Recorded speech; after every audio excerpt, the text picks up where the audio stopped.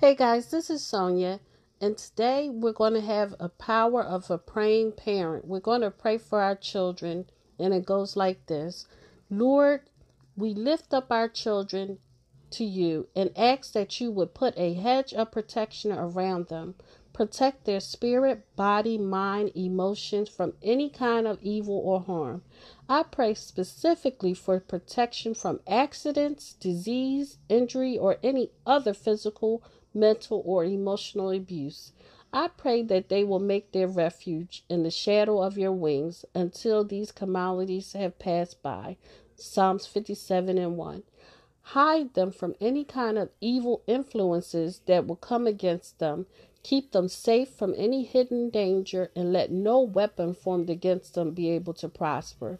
Thank you, Lord, for your many promises of protection.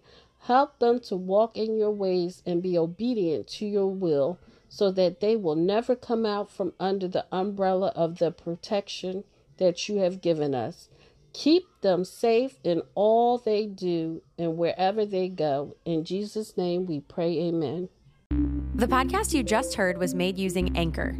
Ever thought about making your own podcast? Anchor makes it really easy for anyone to get started. It's a one-stop shop for recording, hosting, and distributing podcasts. Best of all, it's 100% free.